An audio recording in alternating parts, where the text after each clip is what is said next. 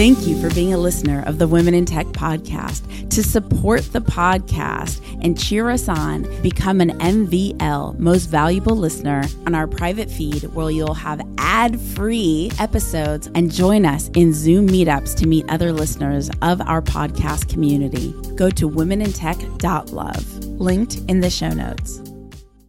I'm learning every day from smart, innovative, creative people who see things and execute and deliver things that I never could imagine. My name's Espree Devora, host of the Women in Tech Show. The show means a lot to me. The reason why I wanted to create the Women in Tech Show is I wanted to create a positive piece of content, something where people can listen and say, if she can do it, so can I. I call it actionable empowerment. Every single episode, you'll hear the story of a fantastic woman in tech, from engineers to founders to investors to journalists to designers, all sorts of different females in tech who have thrived. I want to share their stories with you so that you can know what resources, mentors, and life situations they accessed in order to get to where they are today. Enjoy. This week's Women in Tech podcast episodes are powered by Strayer University. Strayer University is the go-to place to get your MBA online. You can get your entire MBA via Facebook. What? Yes, it's true. And they have incredible video content to learn from, amazing instructors, a powerful leadership team. Strayer. Check them out at strayer.edu. Thank you, Strayer, for believing in women in tech. Welcome back to the Women in Tech podcast, celebrating women in tech around the world. And today we are in Seattle, Washington at Microsoft Build. Yes, and I have Nicole here with us. Hello, Nicole. Hello, how are you? I warned you that I get bubbly. So Nicole, go ahead, introduce yourself to everyone. Tell them a little bit about who you are and what you do. Yeah, my name is Nicole Herskowitz. I work at Microsoft. I head up the application development side of our Azure marketing business. Yeah. And so I have some of the coolest tech on my team, everything from containers and serverless to developer tools like Visual Studio and Visual Studio Code to IoT and game development. So it's a really exciting and vibrant part of the company. So I love my job. So there's all sorts of people listening right now, people that are just starting out and curious to people super seasoned. Can you just, for everybody that maybe isn't as familiar with the world, walk us through everything you just said to kind of break it down for us? Sure, yes. So I work on our Azure business. I head up our product marketing team, and Azure is our cloud that customers can use, especially like enterprises or companies that are moving out of their existing data centers or servers that they used to have on premises that they're going to turn to a company like Microsoft to run for them in a public cloud. And there's a bunch of cool technologies to help developers build great applications that they can take advantage of these cloud services. And so my team has some of those capabilities, which are often called PaaS, or Platform as a Service, where developers don't have to worry about that underlying infrastructure. They don't have to worry about servers or virtual machines. They can just focus on writing code. And so they can take advantage of what's called serverless technology. They can take advantage of containers for portability and density of their applications. And that's a key part of the team. Also, developers write code in tools like Visual Studio Code, and my team is accountable for those, in addition to how quickly they can deploy those technologies with our developer services. And then I think I mentioned IoT, which is Internet of Things, which is a really cool, like making everything connected and smart at like what we often call the edge. IoT devices is a key kind of part of the world we execute against. And then game development. So writing cool games and taking advantage of the cloud to write games that can scale and be very elastic for customers. So. And have you always been in this role, or did this evolve? Meaning, did you start out as an engineer, or like what has been your trajectory to get to where you are today? Starting how far back? Actually, let's start when you were a kid. Did you play video games yourself? A little bit. I wasn't a major gamer, but my background is my dad was an engineer and was in technology. And so I was raised in a household with like the first computers. I remember my first laptop was a 486 compact laptop, and everyone was blown away that like I had this computer.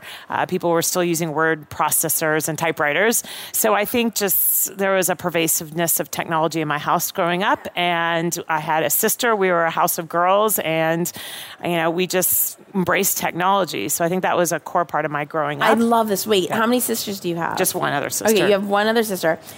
Is she in technology too? Yeah, she's actually in like graphic design. So she's an artist that transformed her skills into applying that to technology. And so she runs an art department in a TV station and leads all their graphic designs all like through technology, which is another just way of how she got into the business as well. Totally, because we were talking about before we started recording that I've noticed a common theme amongst a lot of women in technology is that we had technology in our house growing up. Yeah. It's really interesting how that has that much impact on what we decide to pursue as adults. And so, okay, you went from this household of tech. Yeah. And then what happened? Yeah, so it's interesting. One and the other, I'd say, element that's shaped me, the household of tech on my dad's side. And then on my mom's side, my family came from Eastern Europe. They came from Hungary. And my grandmother started clothing businesses. So a total other side of the world. But I was the youngest of 12 grandchildren, and I helped her with her business. And my grandfather passed away when she was young. So she, as a woman falling in East Texas, which is where I grew up, crazy, was leading this business for 30 years on her own. And I did everything from helping manage inventory to shop for the clothes to work with the customers. And it was a very early learning experience for me of just how anyone can do anything, and women can run businesses and kind of lead their own path. And so that was a great role model for me. So I think this technology side of my dad with my grandmother's kind of influence was really, I think, helped formulate me. And so we were in Budapest a few years ago. So this is exciting. Yeah. Well, my family's all from Hungary. So yeah, very much that area. And then I went to college, and after college, I ended up going into consulting in what is now Accenture, but was back then Anderson Consulting. And I worked with companies on how they would use and take advantage of technologies to improve their business processes, better serve customers. And so, but jumping back for a second, did you pursue it in school, in high school, in college, even in junior high? Yeah, I always was doing things in conjunction with technology. I wasn't doing coding in college. I did business, so I kind of went more on the business side, but I took a lot of technology classes as well on the side. I did like web development and just things more as like a hobby versus per se my actual degree. But I always, I guess, felt close and connected to technology. So when I went into my job post-school, I wanted to kind of apply that into, I guess, both of a business and technology mindset. From the beginning of your childhood into your life, you've always been exposed to the tech world, as have I, so from my dad too. Yeah. And you also were exposed to business operations, management, even the artistic side in fashion and everything. And now you find yourself as, how'd you get to being a consultant? Like, why'd you pick that? It's a very serious profession. Yeah, it is very serious profession. And there's no art to it. Yeah, I mean, it's hard. I mean, in college, you don't know what to do. I remember being at that stage where I was like, I spent 4 years in college. I don't really know what to do. And so, I talked to a lot of people. I started just interviewing with lots of companies. And I was excited about consulting, honestly, because I felt I was going to learn about a diverse set of industries. I would be able to travel a lot. I would be able to get this mix of technology and business. And I thought it was a great learning ground. But I didn't have this master plan that this was going to be, the right job or the right career for me. And it was great, though. I mean, I did it for 3 years. I learned a ton. And then I realized, actually, I wanted to change. So I went back to school. And then after I got a master's in business, and then after that degree, I'm like, I want to now go work for technology companies. And I wanted to get closer to actually the companies that built the technology. And I learned that in conjunction, I think, as like my first job, going back to school, about what really motivated me and got me excited. Have you ever felt that you needed to know all the answers? Are you one of those people? Or were you just embracing the journey? Yeah, I think I remember struggling, wanting to know answers. I think as I reflect back now, I probably was more concerned about wanting to know the answers than recognizing that there's so much that you gain from the journey. And I kind of wish I would have had that bigger kind of worldview at the time growing up, because I think I wanted more control of my career. But I think I always took on a mindset of work hard, do your best, focus on something you're excited and passionate about, and opportunities will come your way, and you'll network and you'll meet new people and you'll learn new things. And I've always just kept that mindset, which has, I think, helped me. What are you most proud of working at Microsoft, being a part of the Microsoft team? What's that one, maybe the one word that resonates with you when you think Microsoft? Yeah, I mean, I'm really passionate about the company's broader mission and the commitment to kind of empowering people and organizations to achieve around the world to achieve more. And so I think I see technology as an enabler, as a way to help individuals or organizations really kind of turn their ideas or their passions or their business opportunities in something bigger. And so I can connect to that. I'm very inspired by our leader and our leadership team. But honestly, it's also at the individual level. I love working with every single person I work with. I learn from them. I always realized that what makes me stay at Microsoft, I've now been here 16 years. That's crazy. It's crazy. I know. I'm still blows my mind away. But I'm learning every day from smart, innovative, creative people who see things and execute and deliver things that I never could imagine. And so I think that's core to why I'm still here and why I keep on. I love it. I mean, so many people feel that, working in a place even like 1 year, 5 years doesn't exist anymore. And here you are with a company. You're not going to stay with a company for 16 years unless it's where you want to be. Yeah, no, I mean, I'm a learner. You take all these like personality tests, and I think I'm the happiest when I'm learning. I'm taking on new challenges, and I feel like I've had like 8 careers in 16 years at Microsoft. I spent 7 years working out of our European headquarters, working with our customers and partners in other parts of the world, and I just gained so much from those experiences, just on a personal and a professional level. I've worked on so many different commercial businesses across our company, and I've worked on big businesses, small businesses, felt like startups at time, felt like more mature businesses. And it's really just helped me develop and grow. And I'm never bored, and I'm definitely getting pushed. So you're right. Like, you don't stick around if you don't really feel like you're growing as an individual. And what kind of insights would you give someone looking for the company that they want to pursue working with? What should they think about as they're on their search of like, where do I want to, plant my feet for what potentially is the next 16 years? And again, go through and be open to the journey maybe shifting, but what questions should we ask ourselves, and what kind of company we want to work with?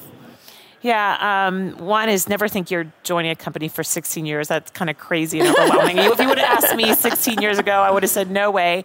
I always look at a set of things. One is the culture of the company. Like, is it a culture that you connect to, that you can feel excited to work for the broader vision and mission of the company? Next is, who's the manager and the team that's going to surround you? Are you going to learn from that manager? Are you going to feel supported? Are you going to kind of have a right energy and diversity of talent of that organization? Totally. Like, are you seeing people that really will stretch you in different ways? And then finally, I always think about, is the job going to challenge or push you? Is it a place where you can learn and grow and not be boxed into one, kind of topic area or one area to stretch and grow yourself? So I kind of look at those dynamics when I always considered a company or a job. So that'd be my advice. I love it. And what's one obstacle that you've successfully overcome? What did you learn from it, and how did you overcome it? That's a good one. So after graduate school, I decided to go work for a startup. I thought that I needed to have a startup experience. That was the problem. Yeah. There's the obstacle, the startup. It was 2000, which was like the worst time to go work for a startup. I worked for a SaaS CRM company, which was not Salesforce. And this company... had great leadership, was well-funded, but made a lot of bad decisions. And someone had given me advice. They said, in the first week of joining a company, you will know if it was a good or a bad decision with regards to it. And, I think in the first week recognized that there were some decisions being made across this company that wasn't going to make it survive. But I stuck it out for a year and I worked super hard, and it was hard for me because I kind of had a history of successes, and it was a failure. The company didn't succeed. I ultimately, kind of found myself a year after grad school with a lot of debt and not at a place in my life where I couldn't have a job, needed a job desperately. But I learned a ton from it. I learned that all the funding, great leadership, those aren't, the only things that it takes to make a company successful. We didn't have the right business model. We were spending in ways that weren't going to kind of really sustain over time as we built our customer base. And so there were a lot of great lessons that I could take from that experience, so that when I went into my next job, I was looking more broadly and I wasn't assuming success. And so, that was a good learning experience for me, for sure. I'm dying to ask if you could give that company a piece of advice, like say time could rewind and you can say, hey, listen, if you do X, Y, Z, things may bode better for you. Like, what would that piece of advice be?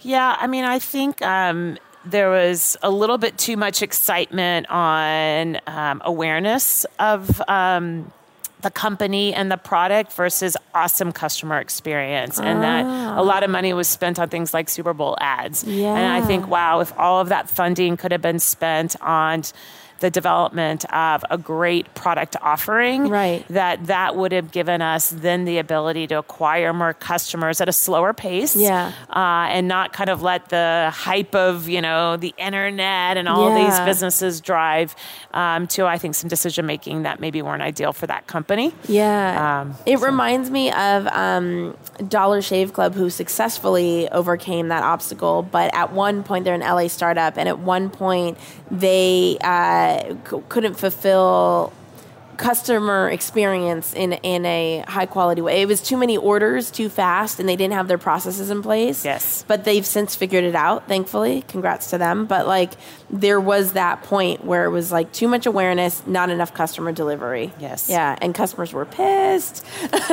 And companies that do overcome it, become a lot stronger for that. They really, staying close to your customer, understanding their needs, and when you do make a mistake, course correcting is a critical success factor for companies. So yeah. It's so exciting. Where can people connect with you online? I am on Twitter, so Nicole Lamb is my handle. So, and can you spell it for everybody? Oh, Nicole, Nicole, Lamb, Lamb. So, follow me on Twitter, reach out. I always love to hear great stories and great candidates, too. I'm always hiring on my team, too. Oh, tell us. Yeah. So, if you are, interested in technology, technical, but also really like marketing and engaging with customers, reach out to me. I'm always, looking for awesome, great talent. I mentor lots of women, actually, both at Microsoft and outside of Microsoft. That's how I learn and grow. And so I'm always looking for just great people to come my way. And off the top of your head, do you know a link that people could go to explore more? Yeah, Microsoft Careers is where we post all of our jobs. But if there's specific areas, I typically, even through my Twitter account, I'll send links out to specific roles that were posted on related to my team. So awesome. Check it out. So 2 last questions, very easy ones. Your favorite book? Well, so this isn't appropriate for, I was just thinking of the last book I read. Yeah. So I just read this book called Untangled, and it is not probably your listener group, it sounds like, is a lot younger, but it's about raising teenage daughters. So I have 2 daughters. No, we have a ton of moms. Oh, okay, great. We have just a huge range from 16 up until 50s, 60s. Oh, it's just awesome. I like to make sure that all of our conversations like no one gets left behind. Awesome. So I do my best to have a happy balance. So everybody, all you moms out there, like aren't bored with the conversation. And then all the girls out there are like, okay, I'm still hanging on too. And everybody gets an equal amount of love. Good. Yeah. So I didn't mention, I have two daughters myself. I have an 8 and 10-year-old daughter, and I just read this book, I think I finished it last week, called Untangled. And it's about raising teenage daughters. And I found it just super enlightening. Just talked about the girls and honestly any adolescents as they grow up and try to move to a world of independence, which is critical. But then also thinking about technology and how technology has really influenced and changed the way girls are growing up, and how as a parent you can support them and help them be responsible and accountable in a very more challenging environment with social networks and things like that. And then your favorite tech tool?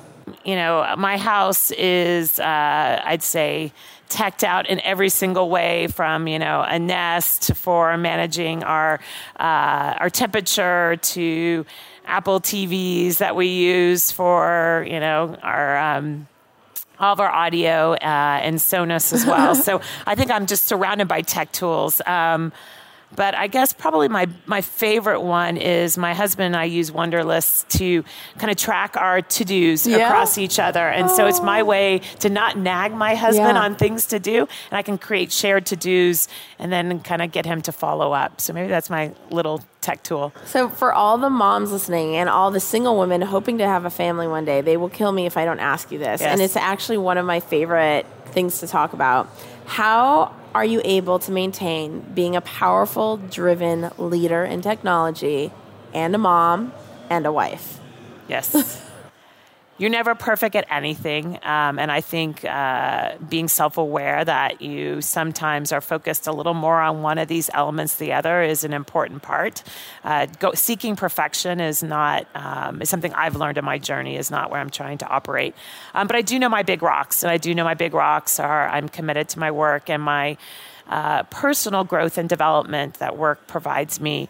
My daughters are a core part of who I am. I learn from them. I want them to have a great role model, so my work is a critical component of that. And my husband is my supportive, loving partner on this journey as well. And so I think it helps. I'm really clear about what are the most important things that I have to do, and I block off time so that I ensure I'm at the right soccer games or my daughter's choir performance. And I allocate time and I, communicate to my team or to my manager when I'm not going to be available. But I take that time. And I mean, Microsoft is fantastic. They let me flex my time so that I'm around at the right times for my family. And I make trade-offs with my husband. You cover here, I'll cover there to make it all work.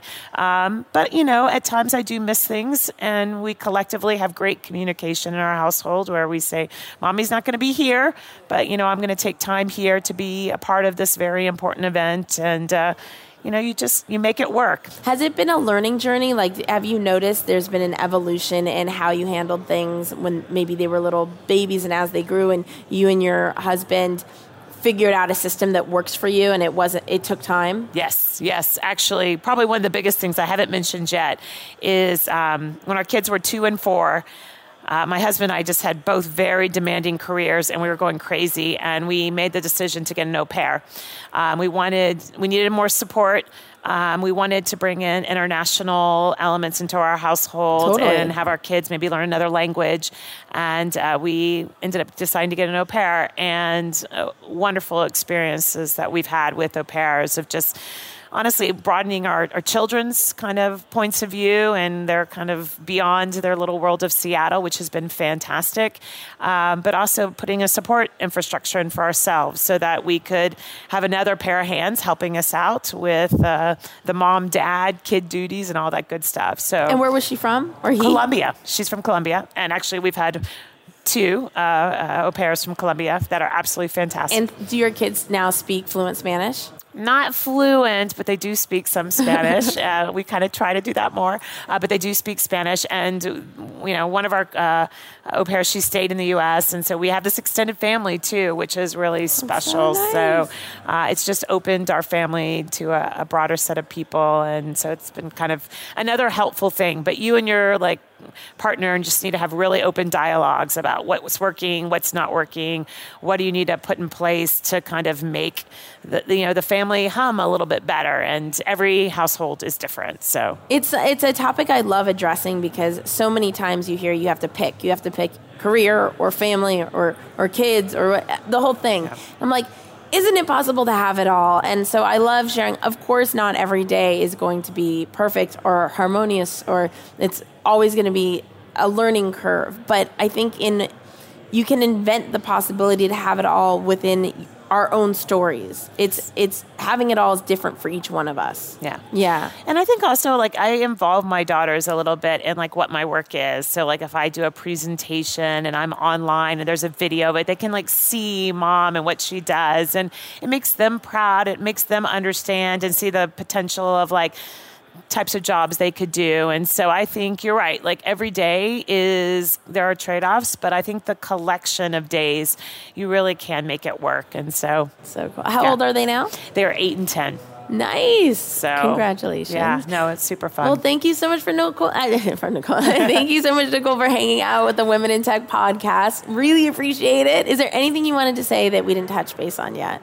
No, this is great. Thank you so much for inviting me to be a part of this podcast. I'm super inspired by everything that you're doing with women and supporting women in technology. So thank you, Espree. It's great. I appreciate it. You guys remember to say hello at Women in Tech Show on Instagram, on Facebook, on Twitter. And I will see you guys, talk to you guys in the next episode. Oh, and also, I forgot. Remember, we have the Women in Tech Facebook group. If you want to go there, it's womenintechvip.com. Takes you straight there, womenintechvip.com. All right, bye. Bye. Hi, this is Nicole Herskowitz. I am the General Manager of Azure Product Marketing at Microsoft. We deliver software to customers around the world, based in Seattle, Washington. And today you're listening to Women in Tech. This week's Women in Tech podcast episodes are powered by Strayer University. The Strayer University was actually established in 1892, and we have always helped adults move in their career using technology. So whether that's helping farmers move into clerical jobs in the city, or allowing women to enter the workforce by also teaching them those same clerical skills, or today helping working adults get ahead by providing bachelor's and master's degrees. In fact, at Strayer, you can get an MBA right now completely on your mobile device. Check them out at strayer.edu. Thank you, Strayer, for believing in women in tech. I've been interviewing these outstanding women in tech here at Microsoft. It would not be possible if it wasn't with these 4 incredible men celebrating women in tech around me. Hello, guys. Hey! So tell me what this Podcast Central is all about. I'm Bharat, and we started this 2 years ago at every big Microsoft event. Richard Campbell, Carl Franklin, Dimitri Lylan, and myself, we've been trying to get folks to talk about all different topics of technology and how Microsoft relates to that. It's really an entrepreneurial project within a large corporation. Mm-hmm. Yes. It's driven by the heart. It's to attract different storytellers, if we could call podcasters that you all really admire. Is to give women an opportunity to share their stories and their journeys, and so you've really all come together to make it possible. So Microsoft Build isn't just another dev corporate tech conference. It's a place to share a powerful story and have it reach beyond the walls. Yeah, it's really amazing how much we can do sometimes at a big company like Microsoft. A lot of us and the company itself really tries to make sure that whatever we're doing, we're making sure we're being inclusive, both from listening to the people that are outside the company, talking to us, and making sure that inside the company we have a diverse kind of set of voices and faces coming out and talking on podcasts and doing our keynotes. It really is an amazing place to work. What's great about it is that you get people who don't necessarily think about Microsoft, and their podcasters and their podcast listeners hearing, these stories in technology from Microsoft executives. people that they would not necessarily have access to, just, living inside their JavaScript world or Ruby or whatever it is. And then, we bring them here and we give them access to these people, and they take it back, and now they're expanding their reach, and they're expanding their knowledge to include all the great stuff that jibes with their technology back home. Carl started .NET Rocks back in 2002, which is about 2 years before the word podcast even existed. I came on board in 2005 on show 100, and here at Build we recorded show 1550. Yeah, we've been doing it a while. A little while. Yeah. And I also have a show called Run As Radio, which is an IT show, started later in 2007, but I think I got 580 in the can now. Yeah. And Dimitri, none of this would be possible without you signing off, I hear. Well, it was a bit crazy. So yeah, I'm Dimitri Lyland, and I've been kind of with this effort since the beginning. Rich was like, I have this crazy idea. I just said, okay, let's make it happen. People didn't think we could. It was too late. It was no budget. It was, whatever, all these stupid excuses. So I came up to Bharat, and I'm like, look, Bharat, I think I can find the money. I think, Rich, you can help us organize it. I need somebody to help us run it. Can you help? Where can they find out more about your shows, more about what you do online? Well, our show is .NET Rocks. It's, period NET ROCKS, or .NETRocks.com, DOTNETROCKS.com, or just search for it in your favorite podcast directory. We're in them all. I'm just Bharat on Twitter, Bharataspot at Twitter. But can you spell that for everybody? BHARATS, the letter S, and then BHAT. So perfect. And Dimitri? I'm easy on Twitter. It's going to be Lyland.com. That's LYALINDOTCOM. That's my Twitter handle. I'm easy to find. Perfect. Easy. Thank you so much for putting together Podcast Central and making this magical experience happen for everybody, and spending the time on the Women in Tech podcast. Yeah, thank you, Esprit.